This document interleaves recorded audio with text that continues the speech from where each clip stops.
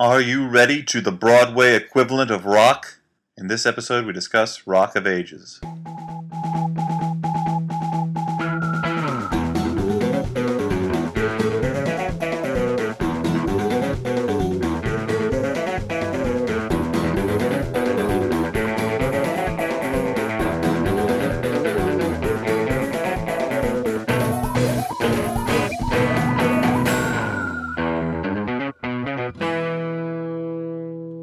Hey everyone, and welcome to the Flophouse. I'm Dan McCoy. Over here is Elliot Kalin. And why am I saying my name second when usually I say my name third? Because I'm Hallie Haglund, and I'm here. I guess the logic flows there. Yeah. Fan favorite, special guest, Hallie Haglund is back. Fan fiction favorite. We got your great stories, guys. Because Stuart had to Work. Yeah. There's no exciting story behind Look, why we he's could not tell here. a glamorous tale about Stuart being out on some adventure, seducing women, rescuing the house cat from kidnappers, who knows? Globe trotting. Globe-trotting and trot-globing. But no, he's just working tonight. So But we got our old buddy Hallie back. you may remember her from the Or young buddy. Zookeeper episode.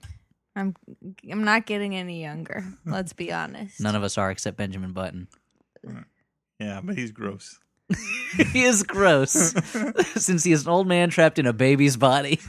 But to reset for new listeners or old listeners who like to hear the same thing every time. Nope, nobody does. This This is the part of the show that reminds me of the opening to every Encyclopedia Brown book, where they have the same two pages yeah. that explain the premise of Encyclopedia Brown, and be like, can we just get on with the story already? Encyclopedia Brown was so smart that people called him Encyclopedia. His dad wished he could explain who was helping him solve all these crimes, but he knew he'd be laughed out of the police academy because he'd say it was his own young son. Well, think about it. Think of what they put up with in the police academy, and they don't laugh people out of it. Mm-hmm. Him, they'd laugh him out. He doesn't even do sound effects.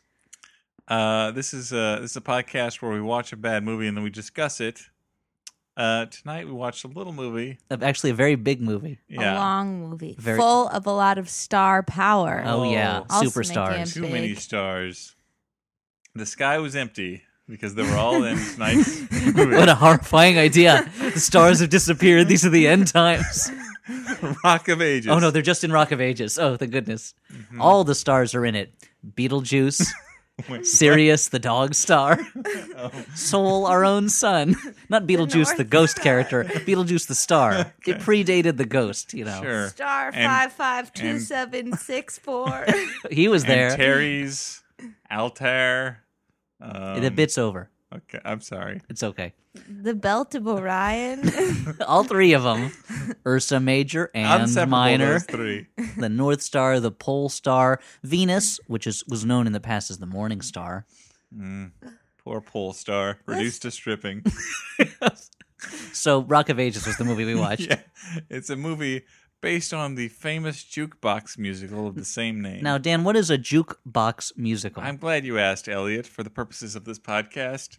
It's a movie, or a musical, rather, made up of songs that were not original to that musical, but compiled together. So you mean like Singing in the Rain? Yes, like Singing in the Rain, that was with the Freed and Something songbook. Yeah. Jersey Boys. Yeah, Frankie Valli. Jersey Boys. People may remember the We Will musical. Rock You. Tona and Tina's Wedding, I'm assuming. No. Well, Never saw Mamma Mia is a jukebox musical with ABBA. There was a musical called Crazy for You that was all Gershwin songs. There was Good Vibrations, which was all Beach Boys songs. You get the idea. Annie. You're not dumb. There was Leper Messiah, which was a Metallica jukebox musical. Les Miserables. And who can forget Ass Face, the Gigi Allen jukebox musical. Fuck the Pain Away, the Peaches musical. But this was a jukebox musical of hair metal. Well, primarily. let's... That Okay, loosely termed. loosely termed. Let's call it 80s rock. Yeah. Because metal, despite the presence throughout the movie of a Motorhead billboard, metal is not to be seen in this movie. You were very disappointed that Motorhead never They showed are up. promising Motorhead. You expect you turned someone... to me wistfully in the middle of the movie and said, Dan, is Motorhead ever going to show up? And I Like- had to say, no, Elliot, I don't think they are. All they needed to make me like this movie was to have a character sing Ace of Spades. Didn't happen. Yeah. Just didn't happen. Well, that's why I said hair metal though, because I don't think that your more hardcore metal genres were represented. They were not. Let's call it hair rock. How about that? Hair rock, ballads. A lot of power ballads. Mm-hmm. A lot of, let's just call it 80s hits. Yeah. The first song is... K-Rock compilation of favorites. Yeah, exactly. A lot of the songs in this movie where a song would start and I would say to Dan and Hallie, what song is this? And then the chorus would start and I'd go, oh, I recognize this from commercials for compilations of 80s songs. There were a lot of times when Elliot said, hey, what song is this? And I would pretend like I didn't hear him because I didn't know until the chorus came up. I'm glad to hear I wasn't alone then, yeah. Because I know Dan has an encyclopedic knowledge of crap. I had a surprising knowledge from the opening chords of songs, what song was being played. Yeah, and then Dan would say, isn't it this song? And I would say, yeah, I think so. It's not my purview necessarily, but somehow over the years... It's not your perv view. Thanks. Yeah, we Thanks, know buddy. all about your perv views. Yeah, it's the holes that you carve into the walls outside that all-girls nursing school. Is that where they learn to be nurses or when they learn to nurse? A little bit of both. Dan's a perv.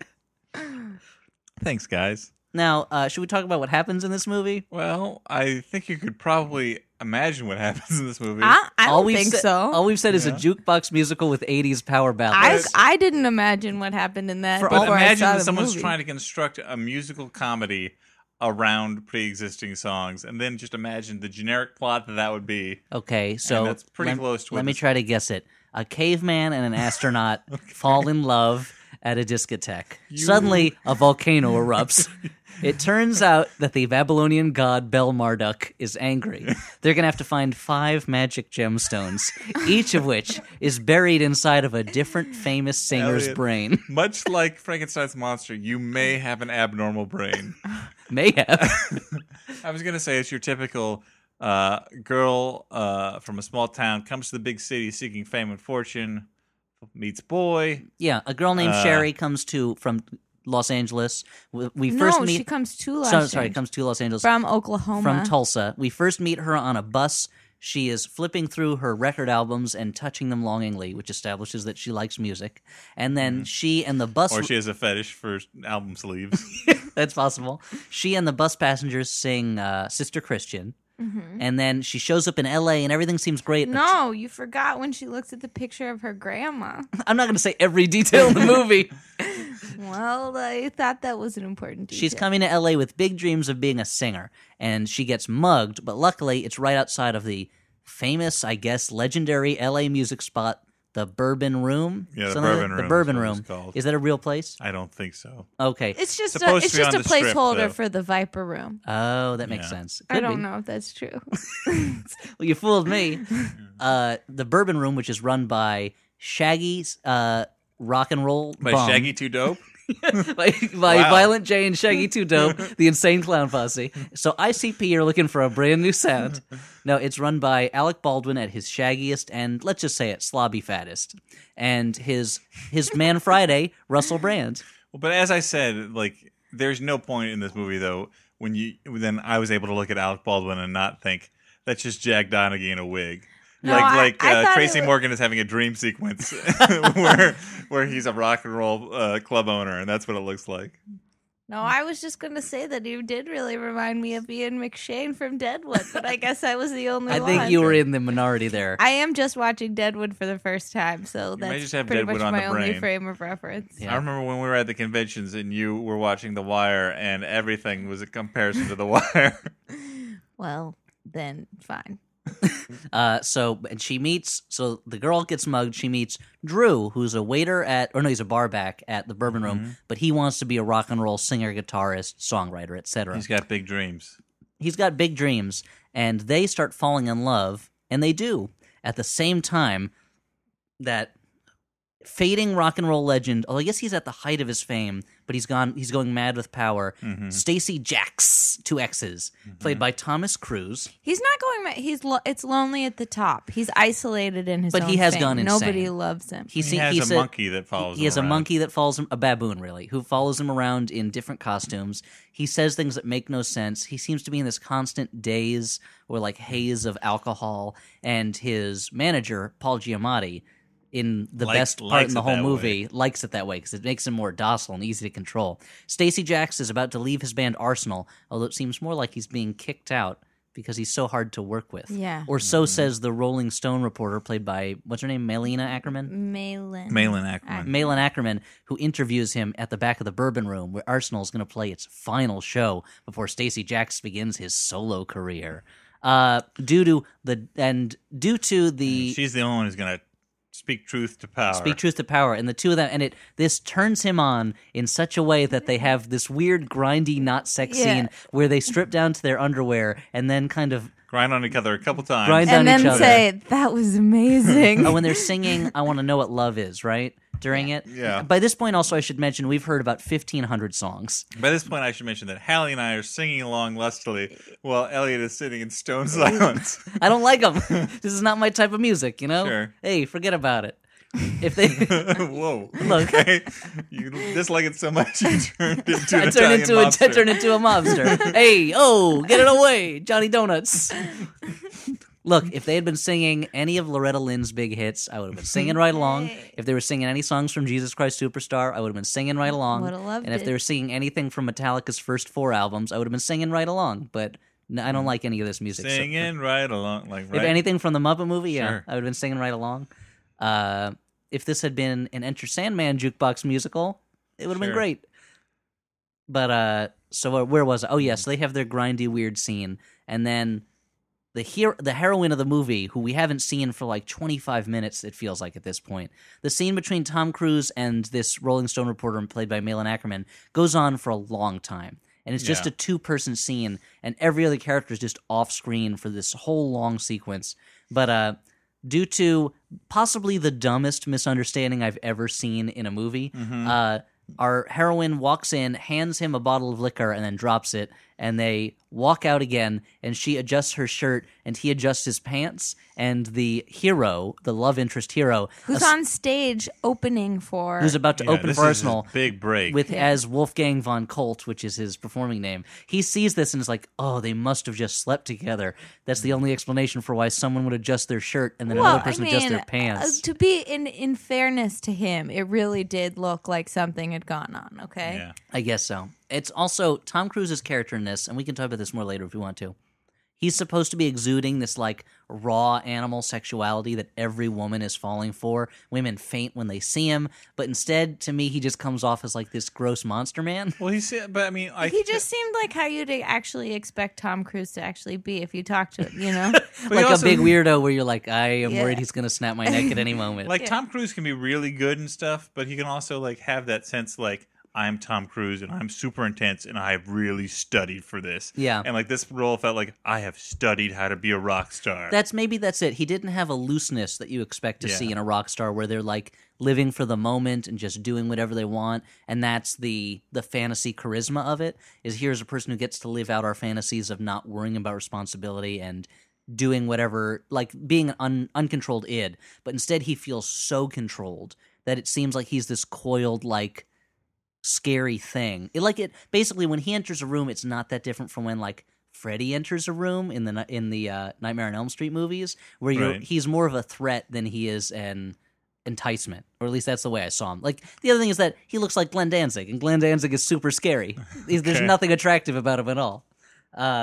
Your cat's playing with a straw. Hallie, let's try to be professional. For those of you who are listening and can't see it, Dan's cat was playing with a straw. But look, we invited Hallie on the program for her ineffable Halliness. That's true. This is a double shot of that. Super shot. Hopefully Hallie will be able to kind of half pay attention to us while watching Lulu play with a straw.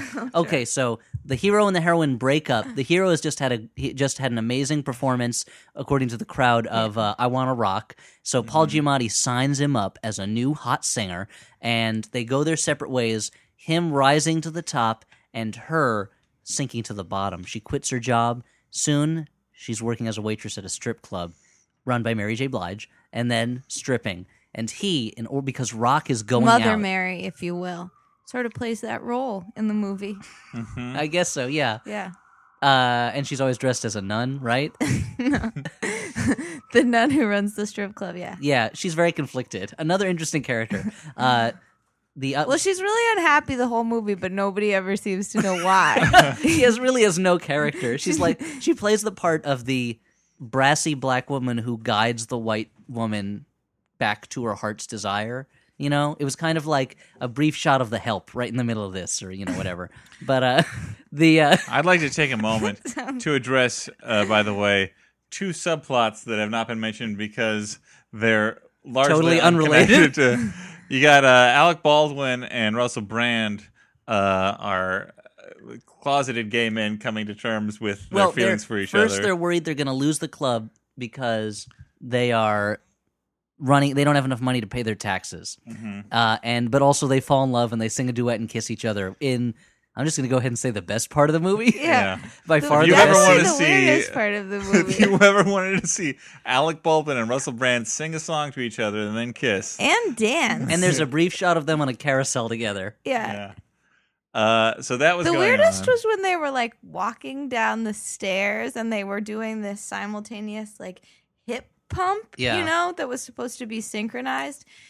I've got to be honest, I didn't find the romance that believable. No, I'm it not wasn't sure. very believable. But even after the scene in the beginning where they were pretending to sing into a hairbrush together. They weren't singing into a hairbrush, they were singing into a beer bottle. Oh, I thought they had a hairbrush also. The raw sexual charisma of Alec Baldwin and Russell Brand put together didn't just ignite within you, Hal? Maybe if Alec Baldwin didn't look like the dude Lebowski and Russell Brand didn't look like Russell Brand. Yeah, let's just say it. But it's almost like they're two people who in most movies do play like highly sexual That's true. characters, and it's like when combined they canceled each other out. Maybe that's. I mean, there's also this Because movie. they both seem so frumpy and unsexual. This movie was directed with a total lack of sexiness, which is weird considering it's all about like the unbridled sexual power of rock and roll forever. And these two young lovers are doing it and they're falling in love. And Tom Cruise is this sex god. But at the same time, it's so chaste and tame as a movie. I was saying earlier in the movie, before that scene came up, I'm like, okay, well, this is a movie about hair metal, which is like straight men not realizing how campy they are and somehow harnessing like raw sexuality, even though they're goofy. But there's none of that, and I was theorizing it's because it was directed by a gay man, Adam Shakeman. But then there's no like sexiness in the gay scene either. So. I think it's just it's a very like cleaned up kind of polished, glossy type of pop sensibility. Like you see whenever like on American Idol, and I assume The Voice or other singing shows, the times I've seen it where they sing like a hard rock song, they make it very glossy and poppy. And even here in a movie that's supposed to be about like rock forever, oh, this is the best, it still comes off as very pop and like bubblegum. It's like they've kind it's of a musical. I feel like that's what.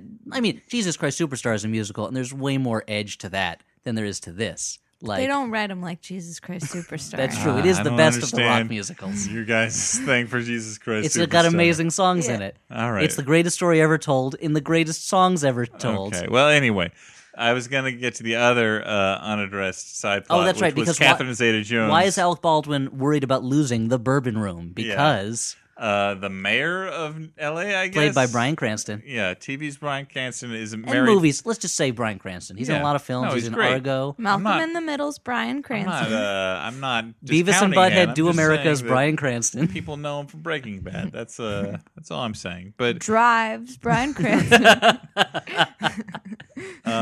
so he Ocean Spray Cranberry Juice is Bryan Cranston. really. He's married to a Tipper Gore-esque character. Played by Catherine Zeta-Jones. Yeah. The only woman so scientific and Greek that Zeta is in her name, like Zeta beams. And she's made it her mission to clean up L.A. from the scourge of rock and roll. Which is so weird because LA is such a gross city that rock and roll is like a minor threat. And there's like a character works in a strip club in this, and she doesn't want to clean out the strip club. She wants to clean out the rock and roll club. Like this makes sense in a movie like Footloose, where it's a tiny town, tiny rural town. Or in The Terror of Tiny Town, if rock and roll had been in that, and it's making all the midgets go astray. It's kind of like, well, why is Catherine Zeta-Jones in this city in the first place? Like, it seems like there are places for Well, her. the school districts probably. Okay, sure. But here's the it comes out later that she wants to shut down rock and roll to get at Stacey Jacks because she was a Stacey Jacks groupie and he abandoned her, and now she wants revenge, just like the hit ABC show of the same name. Just Although like Tipper Gore. Tipper Gore was I think a Fleetwood Mac groupie. Yeah. Oh no, it was Guar. I'm sorry, she was a Guar groupie. Guar band. She was a Guarpie. But yeah, you know. So she wants to shut down the Bourbon Room, and she leads a coalition of, like your 80s moral majority Christian women, the kind of women who are always on sitcoms as like the prissy one that was trying to take away the fun for everybody else. Blair, like Blair. Blair Underwood? No. Blair For Witch? the Facts of Life. Oh, that Yeah. Blair. But not really like Blair. I was just the first person. No, she's like Blair. Sure, I'll take that. But it's She's not fun like Joe, everyone's favorite. right. All right, guys, Joe. yeah, of course she's got a motorcycle. Yeah. She doesn't know where she can fits. fix it. Mm-hmm. Her Not Tootie. motorcycle. Tootie is everyone's second favorite because of her name. Sure. So this has been the Facts of Life podcast. Apparently, according to Wikipedia, this is a subplot that was introduced just for the movie, and it makes sense because this is in the 80s, this and the early 90s, I guess this kind of stuff was happening where feels so Christian off to the morality side. groups were and conservative politicians were trying to Right. police rock and roll and music in general, but it feels totally shoehorned in, and it's another subplot that disappears for long stretches of the movie, and then suddenly you'll get a lot of it. Like, it feels like they were writing this movie as they went along, as they shot it, and they were like, we haven't done anything with Catherine Zeta-Jones in a while, so let's do a bunch of stuff with her. But it did beget that awesome medley that was We're Not Gonna Take It and We Built This City on Rock and Roll, which I thought was one of the best musical numbers. Of the 4,000 musical numbers in the movie. Yeah. It was in the top 3,000. But I think I can tie this up really fast so we can sort of double back and get Okay. hone But in you on never the talked details. about how the guy became part of like a New Kids on the Block. Yeah, That's so true. Drew sells himself out to become famous and joins a New Kids on the Block type group called Z-Boys, which leads to my favorite part of the movie, which is the video shoot for his music video, and they totally capture like the style of that music video. And it's one of those moments, there are a lot of moments in this movie where like there's a flash of a better, funnier movie, and that moment it's like, oh, like if you had any sense of the style of the times like you do in this one 30-second moment, this would be a way better movie. Like if it was more of a pastiche and less of a basically just like a commercial. I don't know. Yeah. But anyway, you're saying wrap it up. Well, Play us out. Tom Cruise realizes what Paul Giamatti has been doing, and so he. Well, the negative Rolling Stone article comes out. Yeah, he sort of breaks with him and gives Alec Baldwin the money from his gig that he had previously not given him. He also drinks 150-year-old wine and then pees on Paul Giamatti's foot at the same time. Our two young lovers reconcile after realizing, hey, this was a fucking stupid misunderstanding that was just generated for the plot. It basically goes like this. I saw you coming out of Stacey Jax's room. He was adjusting his pants. You thought I slept with Stacey Jax? You mean you didn't? I'm so sorry. I was in love with you. We All could they have had had to this do was conversation months earlier. I didn't have to be a stripper. What's also weird is it's one of those strip clubs that we've talked about on the podcast before, where all the strippers wear lots of clothes and don't take them off. And when she comes out to do her strip dance, she's actually wearing more than she's worn at any other point She's in the movie. wearing like a one-piece leotard with long sleeves. Yeah, with long sleeves. It's like the rest of the movie she's wearing these like low-cut shirts that ride up on her belly and super short skirts. And then now it's like, it's time for me to get down and dirty as a stripper. I guess I'll put on this robe. I guess I'll put on this bodysuit. Because the most exciting thing is what you imagine. But It's like the strip scenes in Flashdance, where they're more like Twyla Tharp style avant-garde dance numbers. yeah, but Tom Cruise is reunited with Malin Ackerman, the only woman who's ever told him the truth about himself. And they fall in love after he kisses another woman for like a minute and a half. Yeah, that's funny, but that I think we should get back to. But Okay. But then the guy and the girl sing "Don't Stop Believin'" on stage. Elliot's and favorite song. Tom Nope. Cruise is like, "That's that new sound I was looking for." And then cut to a big arena show where Tom Cruise is singing the song, and it brings on the special guests, our lovebirds. And rock and roll has triumphed, and Catherine Zeta-Jones is in the audience in some sort of like weird night porter Nazi garb. Yeah. as a fan. because she's now, I guess, just like an S&M rock and roll groupie. Yeah. And Alec Baldwin and Russell Brand are in the I thought audience. she was supposed to become Annie Lennox. Yeah, this whole movie was an origin story. It's so weird. Call me by my new name, Annie Lennox. And then it just turns to Paul Harvey and goes, and now you know the rest of the story. Iris in, and we're out. Yeah, well. Wink at camera, Sweet Dreams plays over the credits. Ding, ding, ding, ding, ding. Yeah, no, there was some funny stuff. And then they in play Rock You Like a Hurricane over the credits. Yeah.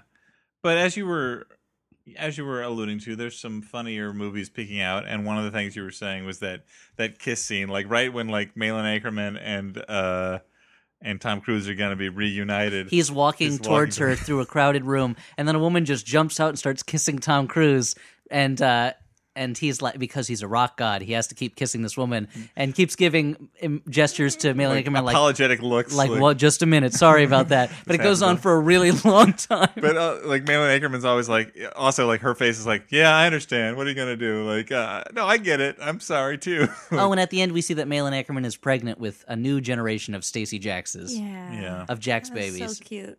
Because girls, apparently you can get pregnant having sex with your underwear on. We learned. And there was another line. There's another like weird line where like, oh well, there's a part Tom where Cruise like touches every woman in the movie's breasts, and like at the end he touches Catherine Zeta-Jones, and it's like, what is like your tits have held up nice. Yeah, and then he walks away. She swoons. There's the weirdest line that kind of works but kind of doesn't is when the what are they called? The boys, the one that group that he's in. Yeah. The Z Boys are on stage at the Bourbon Room getting booed because they suck. And Alec Baldwin goes, "Wait, that's Drew? I just threw up." And Russell Brand goes, "Where?" And he goes, "In my pants, out of my ass," and then walks away. And it's like this bizarre moment of like, you think he's gonna say like, "I just threw up in my mouth" or something like that, but no, he was so disgusted by this act that he shit himself in the pants. Like, it's so weird. Funnier than the joke itself was watching Elliot's like disbelief and inability to understand. He was like, "Wait, what does that mean? Wait, if he threw up in his pants out of his ass?" And you're like, "It's pretty much all there, Elliot. I don't know." No, it just seems so bizarre put the pieces together, Encyclopedia Brown.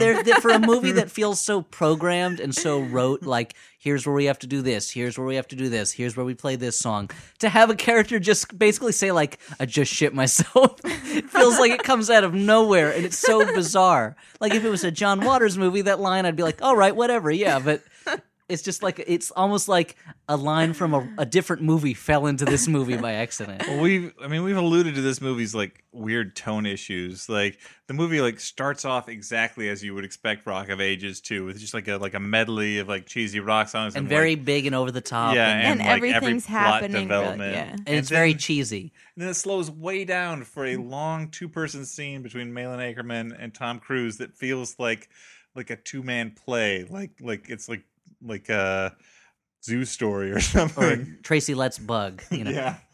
But it's a very weird back and forth, because then you'll get scenes. The tone thing that got me was you get scenes that are very cartoony and cheesy, like winking at the audience, like, we know this is silly. And then you get other scenes where it's like, this is a rockin' song and these are rockin' people. Don't you think this is awesome? It's like, well, I mean, last scene you were kind of winking at me and telling me how cheesy and ridiculous this is. It's kind of hard for me to treat it like they're super cool now. I don't know. It's like they couldn't pick one tone and stick with it. It's kind of like Abraham Lincoln Vampire Hunter that we watched last episode, where it's a ridiculous, goofy concept, but they wanted you to take it really seriously, but they didn't want to put the work into it to make it worth taking seriously. And at times this movie had that problem. And other times it was just this silly, ridiculous movie that were full of songs that I don't care for particularly. So take my criticism for what it's worth. But it was also over 2 hours long, and it seems like that's a big mistake. To have an over 2 hour jukebox musical where there's almost no plot, I guess. How is that so long?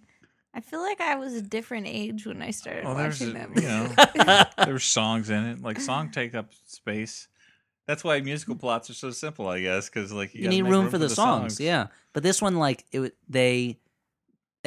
Stacey Jacks gets to the bourbon room at the end to play the night that the Z Boys are also going to play, and there should be like 10 minutes left in the movie, I guess, something like that. And Dan had to pause it for some reason. I think for an interruption or something, and it showed that there was like he had just thrown up in his pants out his ass a little. Guys, and there was like a half hour left in the movie. It was like, how is this possible? This is like The Hobbit Part 1, An Unexpected Journey of jukebox musicals. Like, just extend it. We got to keep filling this thing and make it super long. Well, that's the weird thing. They took some stuff from the Silmarillion and they put it in Rock of Ages. It was so weird to have Rock of Ages suddenly stop for the origin of Tom Bombadil. It's like, what does this have to do with anything? Tom Bombadil loves to sing. He does. That's true.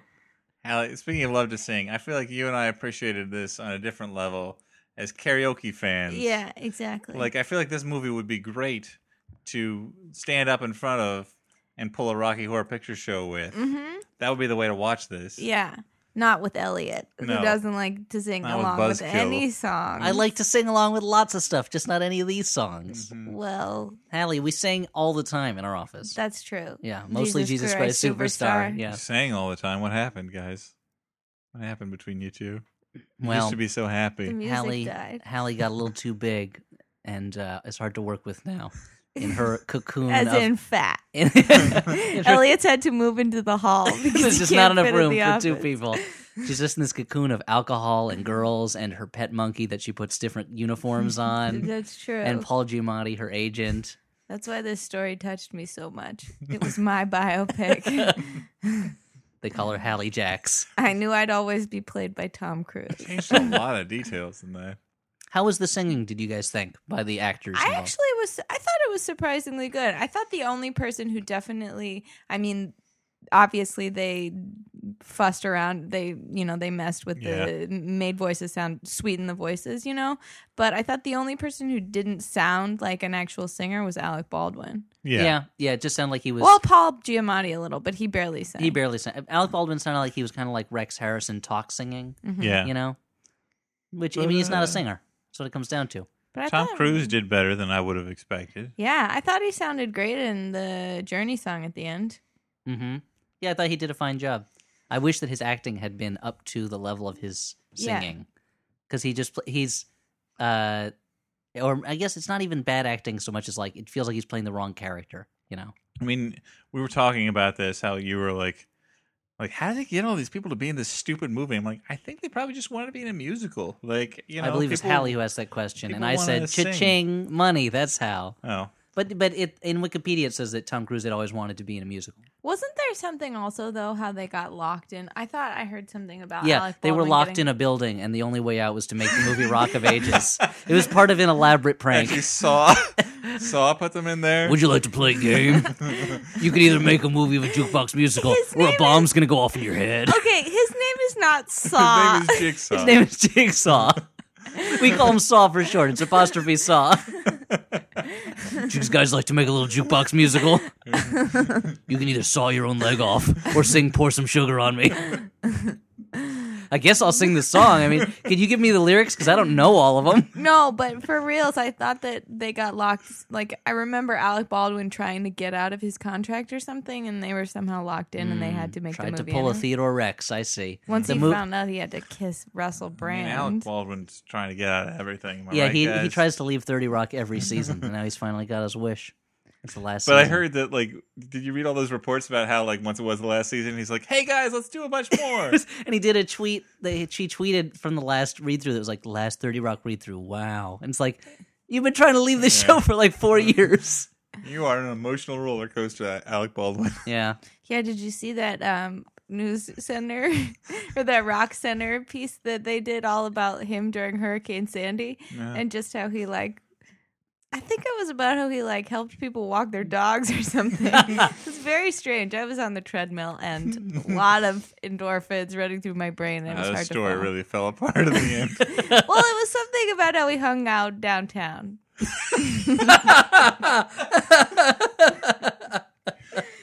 And there was a dog involved. So if anyone wants to try to put those pieces together, figure out where Alec Baldwin was during the hurricane. I'm imagining like a fan with like a basement room. There's a picture of Alec Baldwin and a picture of a dog and yarn going between the two of them. There's got to be a connection. What don't they want me to find out? You will unlock your secrets.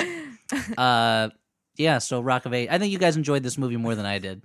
Probably. Well, I Yeah. mean, that's a good segue into our final judgments section where we talk about whether we thought this was a good, bad movie, a bad, bad movie, or a movie we kind of liked. Hallie, what do you think? Oh, well, I think I said it before that I think the movie started and I was like, oh, man, this movie really isn't very good. And then I was like, oh, no, this movie's kind of good. And then I was like, oh, this isn't very good at all. And then it was like, oh, no, it's kind of good.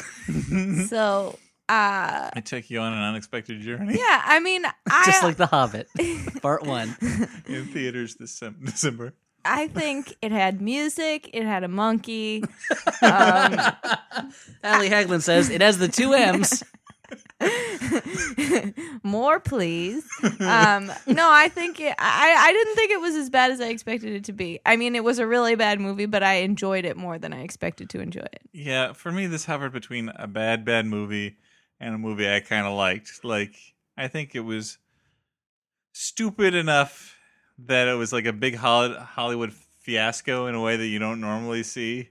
It definitely looked like a lot of people who usually know what they're doing had no idea what they were doing. So I enjoyed Which that. made me think like, oh, maybe they never know what they're doing. They just have really good people telling them what to do. That's possible. It's like William Goldman said it's saying about the movie business, which is that nobody knows anything in the movie business. It's all kind of chance.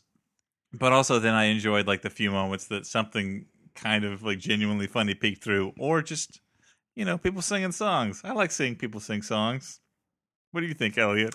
I mean, it wasn't as bad a movie as I thought it was going to be, but I'm still going to give it a bad rating because it just didn't hold. I mean, like, even if this wasn't my particular favorite type of music, I do like musicals. I don't have an issue with movies where people burst into song all of a sudden, but it just didn't hold together, and there just had so many pacing and story problems. Yeah. And there was not a sense of, like, fun. Like, they were riding too much on the fumes of the music. Like, you guys love these songs. You'll come see it for the songs, so we don't have to try that hard.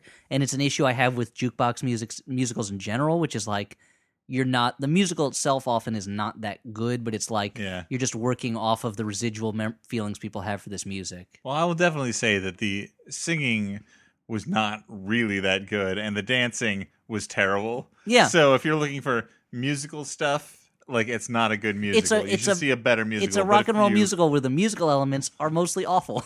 But if you're drunk and you want want to have the equivalent of a karaoke, I didn't think this. Why would you say the singing wasn't good? I mean, the actual quality of the singing was like, okay, these are actors who can sing okay.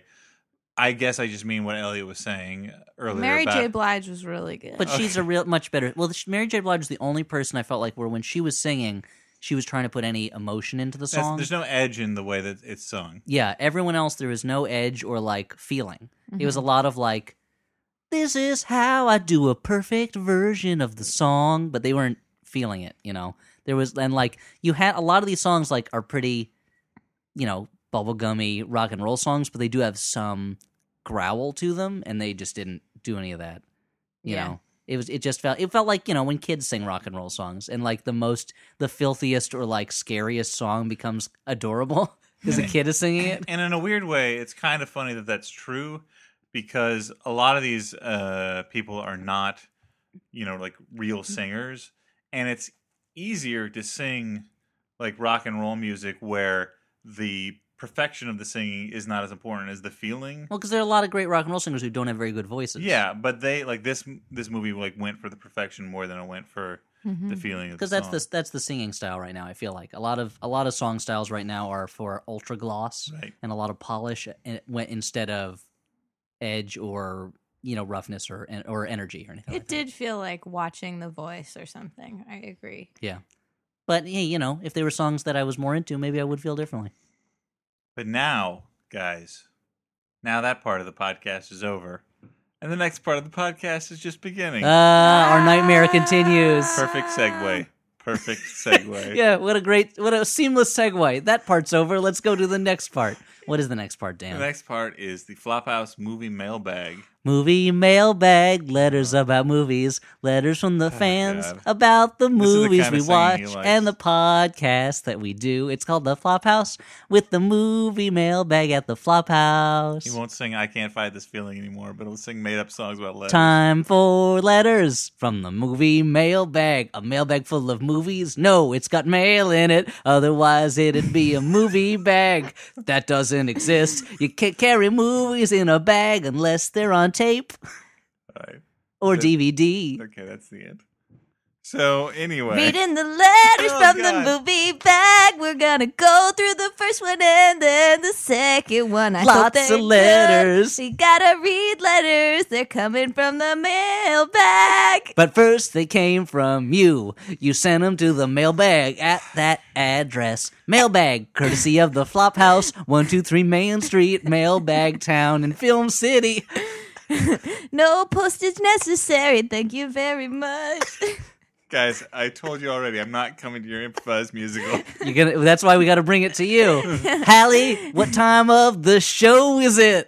It's time for letters reading from the mailbag. There are gonna be lots of letters, not handwritten, mostly typed. There are 26 letters in the God, all right. alphabet, but not that many letters in the mailbag. It's a tiny bag, a little bag with just a few letters in it. So let's read them and make more room for more letters. Keep writing. This letter is from Listen Our Last Name Withheld. I think that's his pseudonym. Very clever. It's titled Something Stupid I May Well German? End Up Doing Again. Something Stupid I May well end up doing again. I think we- that's a David Foster Wallace play. Yeah, it's a reference to his play, Rock of Ages. You didn't know he wrote that? That's why it's the only stage musical full of footnotes. I meant a play on, of course. Wasn't that the name close to the name of Chris Gethard's memoir? Wasn't it like a really dumb thing I'm about to do again? Oh, or yeah, something? it was. Something like that. Well, I thought it was a reference to That a porn star supposedly Chris fun Gethard. thing I'll never do again. But that's what Chris Gethard's thing was a play on, I think. Oh. Well, I hope that answers your question. Mailbag listener, closed. last name. Close up the mailbag. Throw it in the fire. Throw it in the log. It just bounces against the TV. It's elaborate. All right, read the letter. It goes like this. So, I just finished listening to every single episode and movie minute you guys ever made. Oh my God, you must have gone insane. In reverse order, starting with Journey to the Mysterious Island and ending with Stealth, with a brief trip back to the present for Battleship. That's about 4.5 full days of free-ranging conversation about bad movies with a comedy focus, listened to in less than a month. It was interesting. ... Interesting. Yeah. I must say, So did you not like it? if nothing else, it made me better understand T.H. White's Merlin. Every now and then, an element of the show that stopped showing up in later episodes appeared and seemed new and baffling to me, but natural and even trite to you. Then, as I worked my way through your back catalog, I too became used to it, learned to love it until the dreaded moment where you originally introduced it. Oh, it sounds like Time's Arrow. Yeah, By Martin Amis. meaning that it would be the last time I would encounter it. Wow, wow! What was that? It sounded like some kind of cat, perhaps a house cat. I want to recommend this movie. It's That about sounded like a guitar sting, actually. Yeah, well, Dan's not the usual house cat guy. I want to recommend this movie. It's about a freak who lives in a castle and rips off his own ding dong. Meet our new guest. Does he think we haven't heard this stuff? No offense, listener, our name withheld, but Meet our new guest host. He works for the Daily Show or something. So I just bought these new microphones. I'm a girl. no, it's about when I came in. Oh. I just bought these new microphones. I guess the show will not sound as shitty as it has up until now. Those were fucking heartbreaking, you guys. I thought you might like to know. See, this is I made this reference to you, Elliot, about Merlin living backwards in time, and that was the first time you'd heard of it. But but he's familiar with it too. independent confirmation from a Or listener. she. Well, thank you for Yeah, doing it. It's like my whole life was flashing before my eyes, except for most of it. Since the Flophouse takes up a relatively small part of my life. But it's an interesting. Maybe I'll do it that way now, and I'll think About that 8 hours a month, maybe. I'll think that Simon has replaced me, and then I'll call you up and I'll be like, "Dan, am I still on the Flophouse?" Yeah. I'll be like, what the fuck's wrong with you? We're recording tonight. Come Oh, on. okay. Get over here. And then I will. Well, never mind. I'm not going to say that. Hallie, what do you think about that letter? I can't believe someone spent so much time listening to you guys. Hey, we're very listenable. I guess so. We have a lot of diehard fans, and we love them. Way to go, floppers! Keep it up. Except maybe tone it down on the AV Club comment boards because you guys can be thugs sometimes. Hallie, all that time that you've been spending tuning Elliot and me out in your office. We were carrying you. Know. Yeah. Oh, that's All why that time. There was only one set of ear prints. That was us. Oh. So, this next letter is titled... Second letter. Oh, Be God. Same as the first. What? No, that would be terrible. Second letter is titled Alcohol in Movies. And it's from Robert, last name Something withheld. Dan enjoys both of. Alcohol in movies. Floppers, what are your thoughts on drinking and watching movies? Specifically, drinking and watching a good movie. I recently saw The Master and enjoyed a high ABV IPA during the movie. I felt like the slight buzz combined with the dark theater actually made the alienating nature of the film more pronounced. I know that drinking in action movies and bad movies go together, but I wondered what you thought about drinking with serious films. Does it benefit or detract? I had a similar experience with Drive. I wrote a while ago about Private Lessons star Patrick Piccinini. Piccinini. Dan's had a little too much to drink. Yeah, just spell it out, Dan. It's P-I-C-C. Sound it out. Okay. Piccinini. How the hell would you... Piccinini, maybe? All right. I wrote a while ago about Private Lessons star Patrick Piccinini. Why would you try to say the name again? Just skip it. Running for a judge here in Columbus, Ohio. He did not win. Oh, that's terrible. He needed more lessons. I feel that his lack of private lessons-based advertising cost him the election. As a reminder, he played Chubby Child Sherman. Wait, so he wasn't even the star? No. But as a reminder to us, the original question was about drinking. I wish that I hope the character's name was Chubby Child Sherman.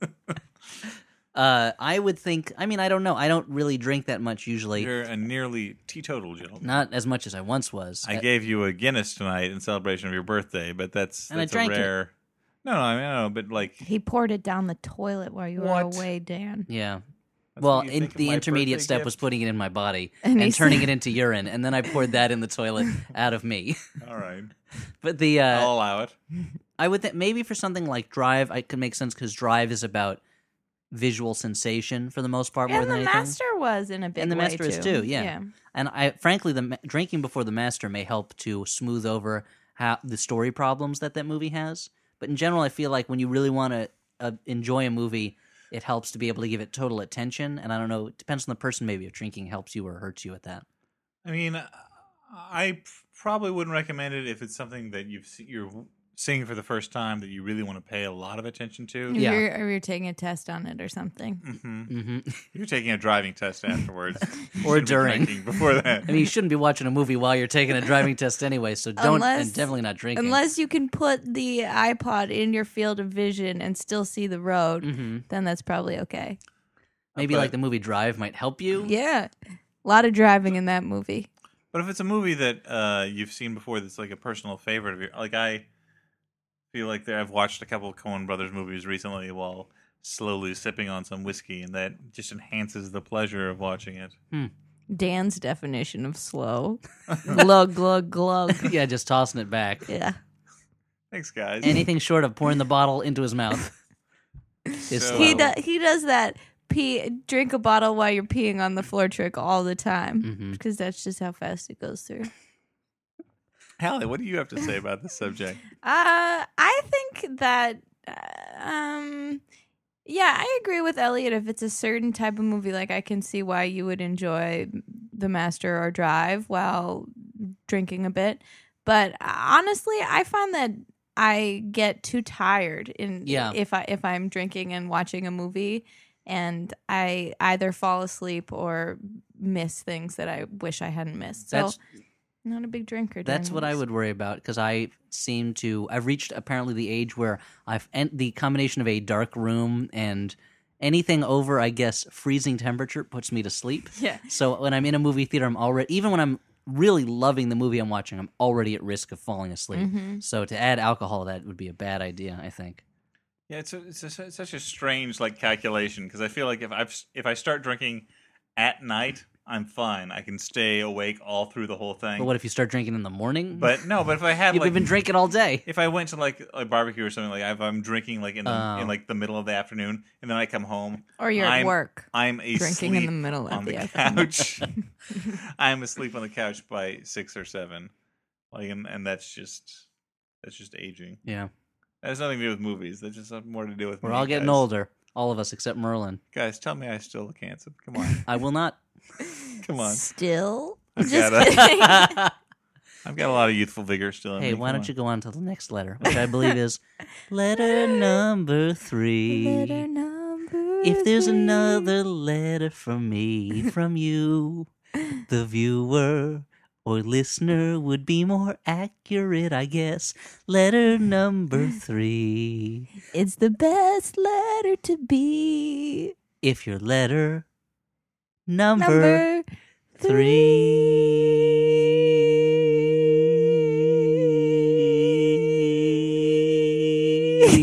Letter number 3 is taped before a live studio audience. Your cat got so freaked out. We're holding that note. Make with the letter, Dan.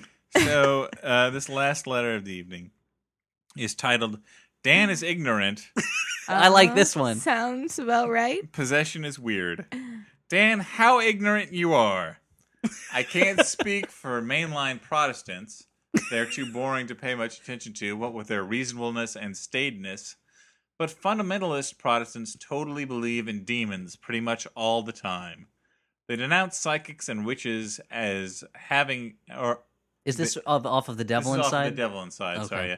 They denounce psychics and witches as having demonic spirits supplying their eerie powers, claim that certain monuments and places are territory for specific demons, maintain that all contact with space aliens is actually demons trying to trick people into doubting the Bible, and believe that visions of the Virgin Mary are actually a plot, a demonic plot. Also, some of the more adventurous fundamentalists believe in Nephilim. That's a deep Torah cut for you. Oh, Elliot. yeah, I'm familiar with that one. And claim that NASA is currently plotting to create more as a part of an alien breeding program, which suggests that at some point one of them saw a species. Also, Or the astronaut's wife. Also, he writes, Elliot, on your recommendation, I rewatched Possession. Although your description was basically correct, I don't think it did justice to just how bonkers that movie is. It's super bonkers. You didn't talk about the desultory spy thriller subplot, or the lackadaisical gunfight, or the way that all the characters seem to have some kind of neurological disorder that makes them twitch uncontrollably and shout most of their dialogue, which is all repetitive and doesn't seem to bear any resemblance to how people actually talk. You didn't mention the film's weird... The movie involves a woman having sex with a tentacle monster, and you're like, these characters don't talk like normal people. He's getting to it. You didn't mention the film's weird, half-baked philosophizing with gems like, I believe God is under the porch with the dead dog, or Heinrich's claim that nobody should ever force their will on anyone else, but that it's cool for him to rape Isabella Adjani because he, quote, asks for nothing and may therefore demand everything. There's also a pretty good, very brief karate fight, too. You failed to bring up the tentacle monster's curious evolution, or the way that Sam Neill appears to gradually turn into a rat man over the course of the film. In short, that shit is the weirdest movie I've ever seen, and I've seen The Wedding Trough, Kissed, and Invasion from Inner Earth. And if you can think of anything stranger, please let me know. I want to be able to win any Who's Watched the Weirdest Movie arguments that might arise. Yours in Crom, Lawrence, last name withheld. Oh, it's too bad Stuart's not here to worship Crom with him. But to the first point, demonic possession. Yes, I am discounting your evangelical Christians, your fundy Christians. I did grow up in a more mainstream Protestant But you grew up tradition. near a particular Christian sect, right? I That is did. nutsier. I grew up near the apostolic Christians, who were, I would say, sort of Mennonite-y. Oh, that's not so crazy, I guess. I wouldn't. Yeah, I don't know that they were big on like the idea of demonic possession. They're big on the idea of the devil. I would say that the devil is certainly a bit large component of fundamentalist Protestantism, but I don't know that possession specifically. Well, they do exorcisms and things. Not them, but you see those videos online of evangelical exorcisms and stuff like that. Mm-hmm. Usually the demons want to make people gay, and that's what they exorcise out, and it's like, demons. Is that really the biggest you could, like, that's the most damage you can think of? Usually they exercise it by inserting the demons, penis you gotta into get with the times. butthole. You know, Wow, Dan. I'm just saying. Dan, this is a family podcast. Is it? Well, I I've been consider doing us things like all wrong for like years. family. Hey, when you're here, you're family. Yeah, well, because you live in an Olive Garden.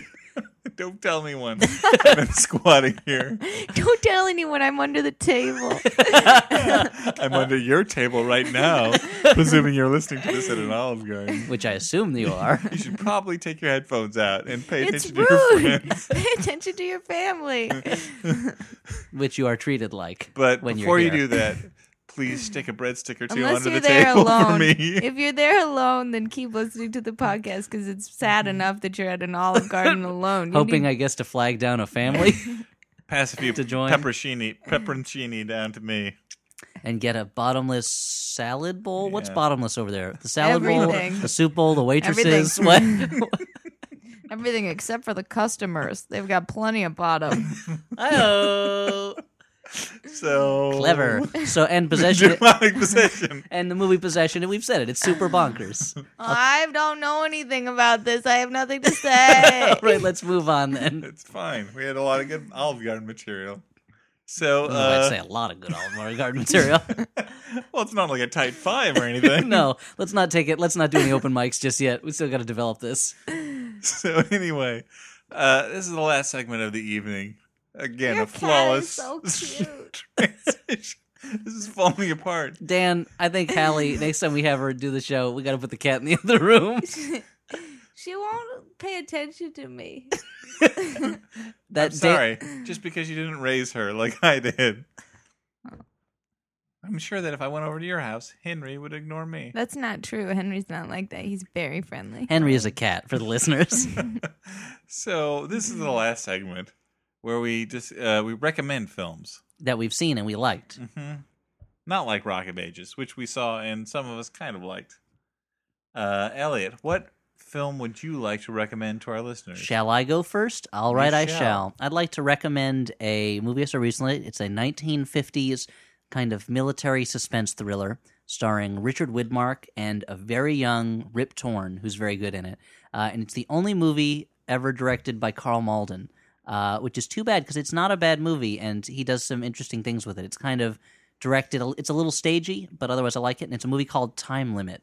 It's right after the Korean War, and a bunch of American POWs are trying to figure out, or rather, Richard Widmark, who's an investigator, I guess he's like whatever the army version of a JAG is, I suppose. He is trying to figure out why this one soldier basically turned and collaborated with the enemy and recorded radio broadcasts and things like that, saying America was at fault for this war.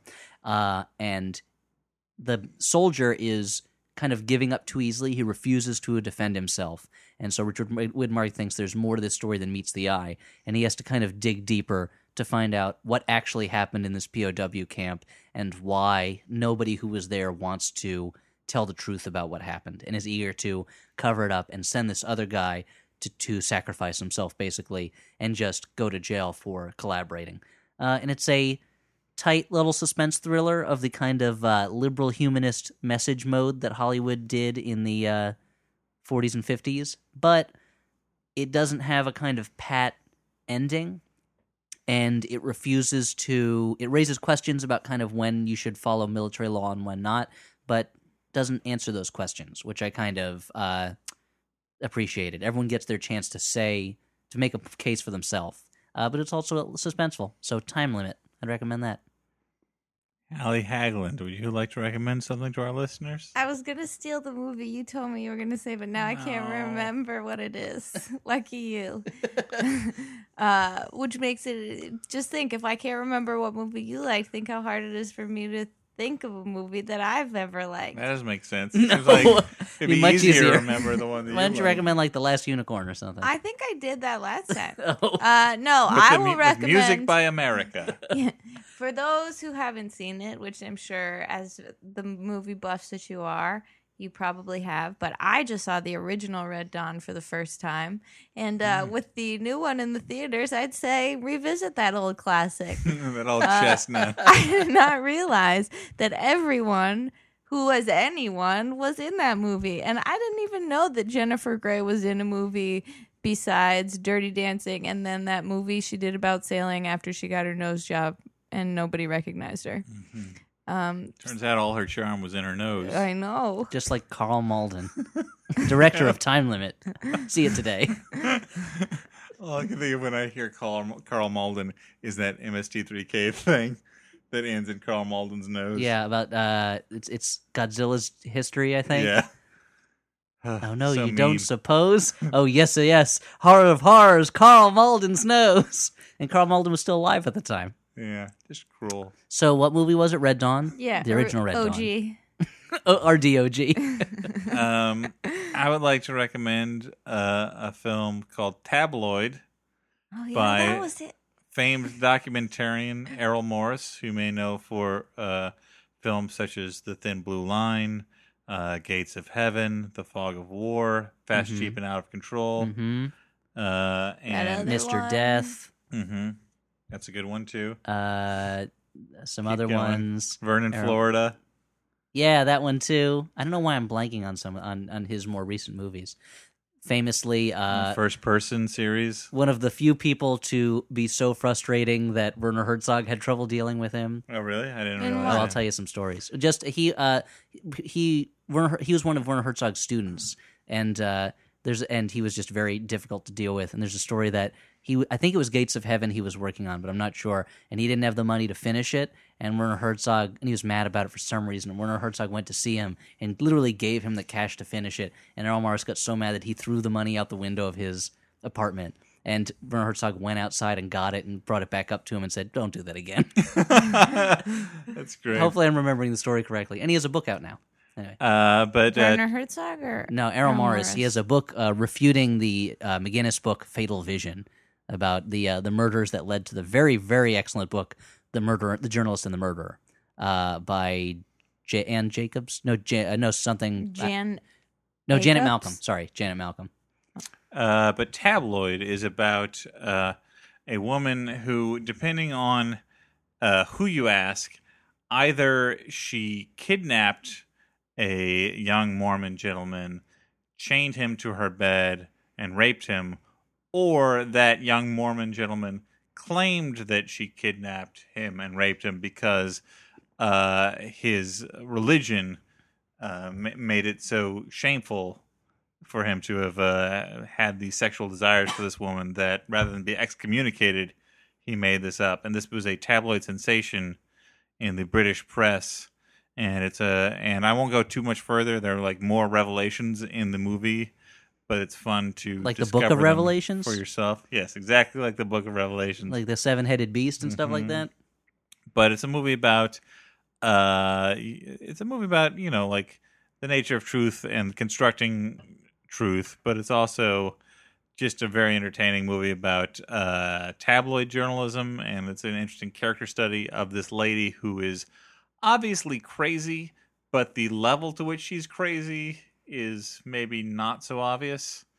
And it's just done very entertainingly. You know, Errol Morris is always good for an entertaining documentary. So that's my recommendation. What do you say, guys? What do you think? I say, Thank Sure. you. Hallie, thank you for stepping in. thank you so much for being When our guest Stuart's host. stupid job kept him from being here. Yeah, well. We can only pay you in being close to a cat. Yeah. Oh. But look at it. It's lying there, not doing much of anything. Just like a cat. Adorable. But thank you for being here. To our listeners, thank you for listening. And to Dan, thank Go you fuck for being yourself. you. Whoa, Allie. Sorry, just kidding.